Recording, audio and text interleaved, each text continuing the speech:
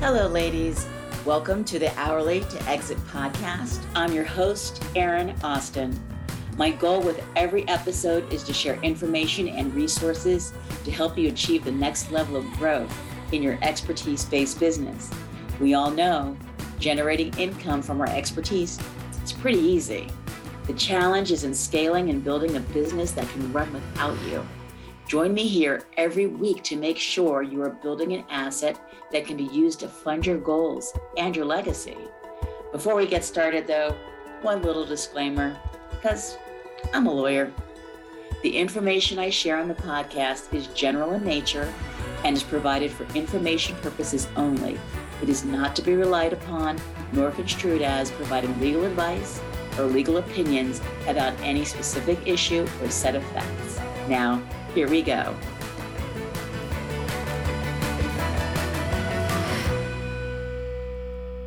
Hello, ladies. Welcome to the Hourly to Exit podcast. I am very excited about today's guest, Greg Alexander, who I've been a big fan of since I first heard him on the Built to Sell radio with John Warlow talking about his exit. So welcome, Greg. I'm very thrilled to have you here. Well, it's a pleasure to be here. Thanks for having me. Yeah, will you introduce yourself to the audience, please? Sure. My name is Greg Alexander. I am the founder of Collective 54. Collective 54 is a mastermind community dedicated to boutique professional services firms. And we got about, I think it's 300 members now. And what we really help them with is how to grow, scale, and someday exit their services firm, which I know you are very passionate about. Yes. And completing the entrepreneurial journey in services is a very nuanced thing. So that's what we're focused about. And it's wonderful to speak to you all today. Wonderful. So there is a story behind the name Collective 54. Yeah. So the story is, the number 54 is the North American Industry Classification Code for professional services. Mm-hmm. So within that is lawyers, accountants, consultants, marketing agencies, IT service providers, pretty much anyone who is marketing, selling, and delivering their expertise. And it's the second biggest sector in the U.S. economy, trailing only oil and gas. It's about $2 trillion per year spent in this sector with a 5% organic growth rate, employs 10 million people. So we're very lucky to be in that sector. And that's the reason for the name, or I should say the 54. The reason for the collective is because that's what we are. We're a community or a collective of businesses. That is fantastic. I did not realize that sector was so large. And maybe it explains why I sometimes struggle, frankly, to define who I'm talking to, because it is such a large group and very diverse group within that expertise-based business group. So yeah, I find myself sometimes talking to the soloist and sometimes talking to the CEO, and it goes back and forth, but a lot of the same issues among them. Yeah, it's big. So therefore, it's hard to define. And I have that problem sometimes as well. I mean, I might speak to somebody who's running a marketing agency and they'll say, what do I have in common with a law firm? And I'll say, a lot more than you know. Mm-hmm. You're in the service business. You're in the people business. You're marketing your expertise. The business model is the same. Yes, the domain is different, but the business model is the same. Yeah. So your collective, a mastermind, how are you different from other masterminds? We're different really in three ways. So first is the obvious way. We're only focused on a single industry. Most mastermind communities, and I'm a member of some, I'm a member of YPO, Tiger 21, and they're wonderful organizations, but they're not focused on one industry. They have literally dozens of industries. And our contention is that industry context matters. So that's the first thing. The second thing is we're focused on a segment within that industry. We refer to it as the boutique. And we define that based on number of employees. So you have to have more than 10, but fewer than 250. These are kind of post-startup, but pre-exit. The analogy I use is that they're in their kind of awkward teenage years. They're not a kid anymore, but they're not an adult. So we're really focused on that. And then the third thing is we're laser focused on the founder or co-founders, because a lot of what we do with our programming is around building wealth as opposed to generating an income. So I would say those are the three primary differences. However, I do encourage everybody to be in as many communities as possible. The limitation there, of course, is how much time do you have to dedicate to these things. But I'm a big believer that learning from peers is the best way to learn. Yeah. Yeah. You mentioned the difference between earning income and building wealth, which is sometimes hard for people to wrap their head around. Can you explain to the audience how you like to look at the difference between the two? Sure. So, I mean, in the context of a services firm, how do you earn an income? Well, you run a profitable business, which means you can charge enough for your service, and the cost to deliver the service can be maintained or reduced over time, and you earn that spread. And that's the business model of services. However, not all revenue is the same. So the mental model shift is to get off the income statement and start thinking about the balance sheet. And that's where wealth is determined, assets minus liabilities. And say to yourself, if somebody was to try to buy my firm, how would they place a value on it?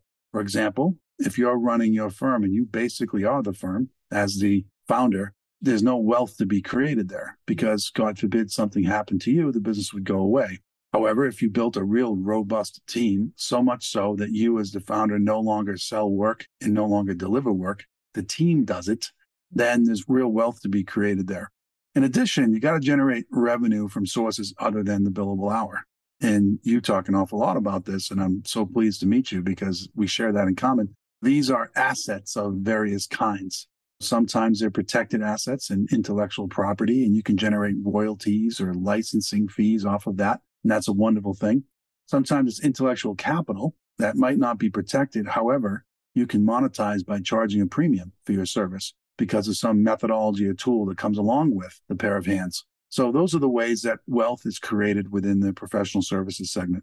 Yeah. I like to say that I'm my own avatar, that I have been a soloist since 2006, I believe.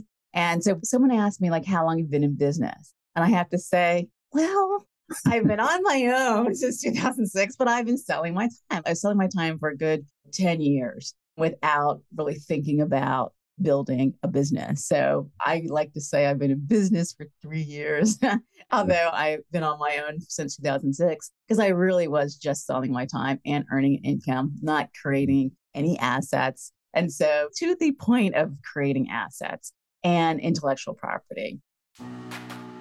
Hey everyone, a quick word from our sponsor, Think Beyond IP.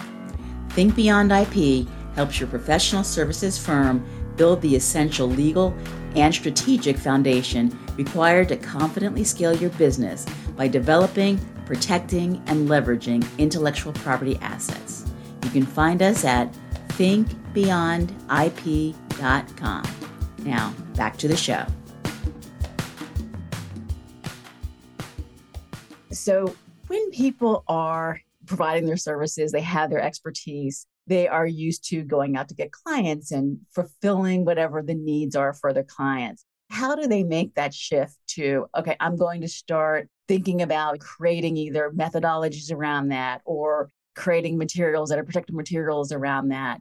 Because people get caught up with things like software and courses and books, the big, shiny intellectual property pieces. But there's so much more than that that helps create a well-run business. Yeah. Well, I'll share a little bit about my story prior to E42 because it might be a good illustration of that point that you just made. So I started a firm, a management consulting firm in 2006, and it was called Sales Benchmark Index, or SBI for short. And I sold that business in 2017, and it was one of the larger exits. We sold it for $162 million. And the important thing to keep in mind there is we only had 30 employees. So how do you sell a consulting firm with 30 people for $162 million? It's because we had these assets. Mm-hmm. And the primary asset was what we called the revenue growth methodology. And it wasn't a software tool. It wasn't a training course. It was a consulting methodology. And it was used by our clients, which were largely software companies that had very large sales forces. And even a modest improvement in the productivity or effectiveness of 10,000 salespeople could have a really large impact on their share price and their own profitability.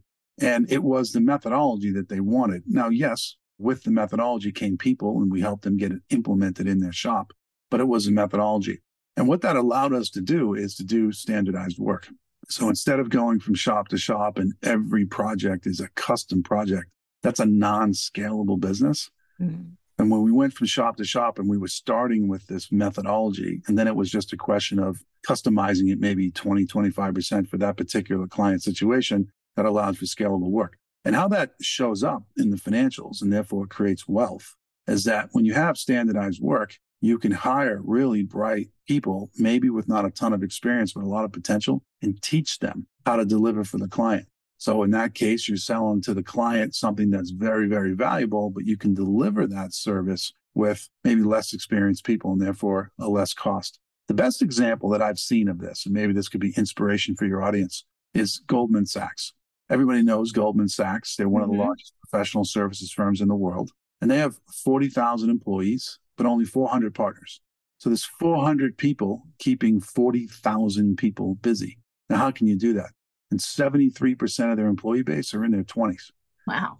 And people hear that and they say, are you kidding me? Like Goldman Sachs is in every boardroom, in every company in the world. And you would think, because sometimes I hear from people, well, I can't hire junior, inexpensive folks because the clients won't tolerate that. Well, that's not true if you have intellectual property or intellectual capital. They're not just buying the pair of hands. They're buying all the expertise that comes with that pair of hands. So these models are out there. Goldman Sachs is one of many.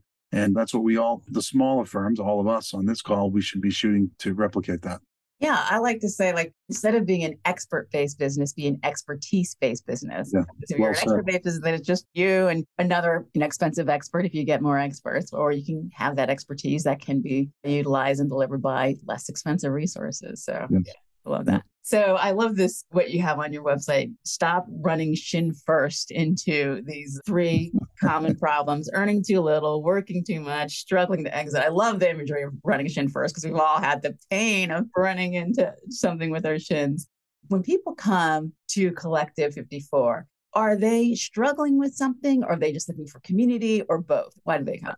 It's a great question. And I would say that there's 3 types of people that come to Collective 54 to answer this succinctly. So I would classify these kind of as 3 problems that they're focused on. So the first group is that group that's not making enough money. These tend to be smaller firms, maybe younger firms. And what happens to them is they get to the point when they launch their firms, what they say to themselves is, my ambition is this. I want to be able to make a living and work for myself, not have to work for a corporation. And then they have the courage and they start their firms. They have a lot of respect for them and they get to that point. But then maybe 2 or 3, 4 years into the journey, they say, okay, well, my ambition has expanded. That's no longer enough. And I want to earn an exceptional living. Mm-hmm. And then they struggle with how to go from just billing out their time or maybe billing out the time of a couple of other people and growing enough to have a substantial income coming in. So that's one group that comes in, and we have a whole programming set associated with that because our membership is tiered across these 3 tiers. Mm-hmm. The second use case is somebody enters Collective and they're past that point. They're making a great living, but they're working 70 hours a week and they're killing themselves. And their approach is largely brute force at that point. And they say, listen, I got to get some scalability into this business. I've got to get some repeatability. How do I do this? So we call that the working less group or the scale group, to be funny with it. And we got a whole set of programming on that. And then the third group are folks that want to sell their business. And usually they've tried to sell it and they were unable to because maybe they have an unsellable business, or they were able to sell it, but the purchase price or the terms weren't attractive to them. And they know what their issues are and they have to fix them. And they come to us and we try to help them kind of knock those warts off, so to speak, so they can go back out into the market and get a great exit. Those are the 3 reasons why people come to us. Okay, very nice. And so those who are struggling to exit, do you kind of like a pre-exit planning type, or how do you work with? Yeah. So maybe I should have started with this. Our point of view is that the life cycle from launch to exit for a boutique pro serve firm is 15 years. Okay. There's 3 stages: grow, scale, exit. And there's about 5 years in each stage. So why does it take 5 years to exit your firm? Well, it doesn't once your firm's ready to sell. That might take a year. But leading up to that, it's quite a bit of work. For example, a lot of these small firms have a lot of client and revenue concentration. Maybe their top 5 clients are half their book of business. That's an unsellable business, right? So it's going to take some time to diversify your revenue stream. Or some of these businesses are founder dependent. Mm-hmm. And yes, they can sell their firm, but the person that's buying them says, you got to stick around after the sale. Well, then what's the point? So then we help them develop a succession plan and replace themselves over time. Well, you don't just flick the switch on that, right? Replacing a founder is a really hard thing to do because these founders are brilliant people. So getting ready for the exit is a big piece of what we focus on. The actual exit itself, there's investment bankers and M&A advisors, and they're really good at that. And that's not our area of expertise. Got it. All right. So going back to the diversifying their revenue stream, by that, if they have too much client concentration, by that, do you mean getting more clients with the same business model or diversifying the way that they serve clients? Well, the inflection point is usually this. You get to a point where word of mouth and referrals is no longer sufficient. And you have to get good at selling to people who don't know you, which usually means expanding outside of your own little circle of influence. And because up to this point, the founder hasn't done that, there's a lot of concentration because it's concentrated in that founder's kind of personal network or their personal reach. So this requires building a commercial sales and marketing engine that can do this on a regular basis, like a real funnel. Other people in the firm can bring in work other than the founder and really expanding out. So it's a wonderful thing to have long-standing client relationships with high-quality fees. But if 3 or 4 clients are the whole show, one or two bad things happens and you're in real trouble. So you got to develop that next set of clients. So that's how you diversify it. Gotcha. And the other thing I think certainly that solos will come up against is when you're fully occupied, like you can't do another hour of work. Like, why would you do any business development? Like, how do you even do that? Right. And then you lose that client, then you're starting from scratch to fill that slot again. And I think that is one of the main pain points for a lot of people. So that's a tough one. Something that you might enjoy, and maybe your listeners, is that we have a tool on our website, which is collective54.com, and it's called the Firm Estimator. And it's a 10-question estimator, and you can ask the questions, and it tells you an estimate of what your firm might be worth. What made me think about that tool is something that you just brought up, because 2 of the 10 questions have to do with that issue. One question is, do you as the founder sell work? The answer to that question is yes, then your valuation goes down. The second question is, you as the founder, are you delivering work? The answer to that question is yes, your valuation goes down. Now, why is that? Well, you should have grown your firm to the point where you personally are not constrained by what you just mentioned. I just literally can't take on any more capacity. You've built a system underneath you that you can bring in more and more work and it can be serviced because you have this proper capacity planning process. So you might play around with that tool a little bit. It's a fun tool to use. It takes 10 minutes and it gets you thinking about those types of issues. Yeah, I think what you've described is what is commonly referred to as being the CEO by working on your business and instead of working in your business and getting there. That's great. Thank you for that. So what are you seeing in 2023 and beyond? Like as we come out of the pandemic and maybe people who were just kind of making it as well as they can, and now they're looking to grow. What's happening out there? Yeah. So I have this wonderful study group called Collective 54, and I can tell you our members are thriving. They're doing extremely well. We do a quarterly benchmarking survey and we collect financial, operational, and human capital metrics. And I can tell you that our members are growing on average about 25% year over year. And when you double click on that and you say what's driving it, when economic conditions sour, it's really good for professional services firms, which is counterintuitive, but here's why. Large corporations start laying people off. However, the work still needs to get done. 10,000 people leave a company, all that work's got to land somewhere. So what they say to themselves is, okay, I'm going to rent it instead of owning it. And they turn to professional services firms to kind of have that variable workforce. And we're seeing that happen a lot right now. So a lot of our members are catching that work and they're thriving. They do have a different problem. And the problem is finding enough talented employees to be able to do the work on a consistent basis. Unemployment's still in the 3s. And the labor market's really tight right now. But that's a good problem to have. I'd rather be supply constrained than demand constrained, right? That's excellent. So unlike most of my clients, you are someone who's already been through an exit. So usually I ask if they have a plan to exit their business someday. But you have a new business, Collective 54. Yeah. What is your long-term plan for Collective 54? Yeah, so I'm very blessed that I sold my company when I was 47 years old, and I sold it for more money than I could ever imagine. So my motive is no longer financial. I read a very impactful book that was given to me by a mentor called Halftime, How to Move from Success to Significance. And what I learned by reading that book is that the second half of my life, I'm now 52 years old, I get more fulfillment out of making an impact on others than I do putting more zeros in the bank account. So I don't plan on selling Collective 54. Now, I may live to regret that statement down the road because some of my employees might want to sell down the road. But right now, we're only 3 years old. We launched in January of 2020. I get so much fulfillment out of being in the community and working with entrepreneurs. So my plan is we want to try to get to 5,000 members, and we're at 300 right now. So we got a long way to go. But that would be a wonderful thing to accomplish because I get to meet all these fascinating, brave, courageous founders that are trying to change their lives. And coaching them and helping them, even in a small way, is very rewarding. Well, that's wonderful. I love to hear that. Part of the mission with Hourly to Exit is to help people create that wealth so that they have a legacy, so that they can have another chapter that is more impactful and more meaningful. One thing I would say to you, Erin, is I know you're passionate about helping women, and something that happened by accident, but I'm very proud of, is that 41% of our membership is female. Oh, that's wonderful. I know. And it wasn't intentional. Mm-hmm. It just happened. And there's certain industry segments that are dominated by females. For example, marketing agencies. There's some brilliant female leaders, entrepreneurs that are running these marketing agencies. I've learned a ton from them. HR consulting is also another great field where a lot of females are in. So I think it's great. I think this field of professional services might not have some of the barriers that other fields do. It still has some for sure, and I'm aware of that, but it's a little bit less of an old boys network. Mm-hmm. And that's been great to have that level of diversity in the group. That's wonderful. So I know people will want to keep in touch with you and follow up. So where can people find you? I'd say a couple of things. So first, obviously, is collective54.com, and that's the number 54.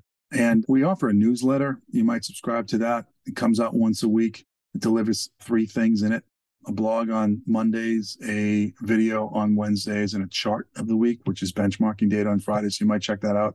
And then I am a published author. I have a book out called The Boutique: How to Start, Scale, and Sell a Professional Services Firm, by yours truly, Greg Alexander. And you can find that on Amazon, and that might be useful as well. Fantastic. Thank you so much for joining us today. And all that information will be in the show notes so everyone can find you. Thank you so much, Greg. Okay, my pleasure. Thanks for having me. Thanks for listening. Do not forget to check out the show notes for links to connect with today's guest and for the resources, offers, and organizations that we discussed.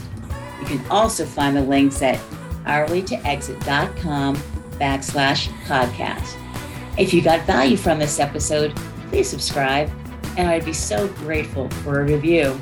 I'm here to support your journey.